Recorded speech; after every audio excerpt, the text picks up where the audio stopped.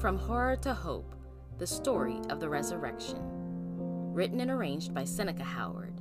Narrated by Kay Howard. There once was a day long ago when the earth shook and the rocks fell apart. The tombs were opened, and many godly men and women who had died appeared.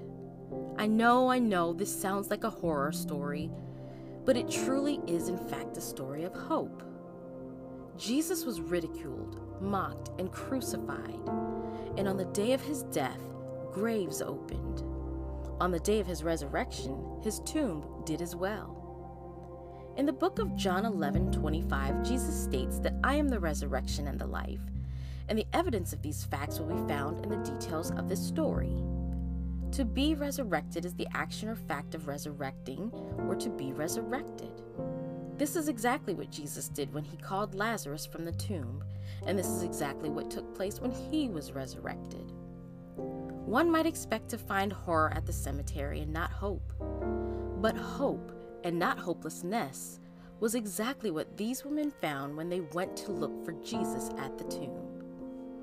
Early one Sunday morning, as the new day was dawning, Mary Magdalene and the other Mary went out to visit the tomb. Suddenly, there was another great earthquake, and the angel of the Lord came down from heaven, rolled aside the stone, and sat on it.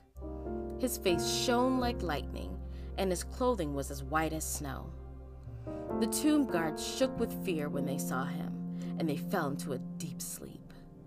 The angel then said to the women, "Don't be afraid. I know you are looking for Jesus who was crucified.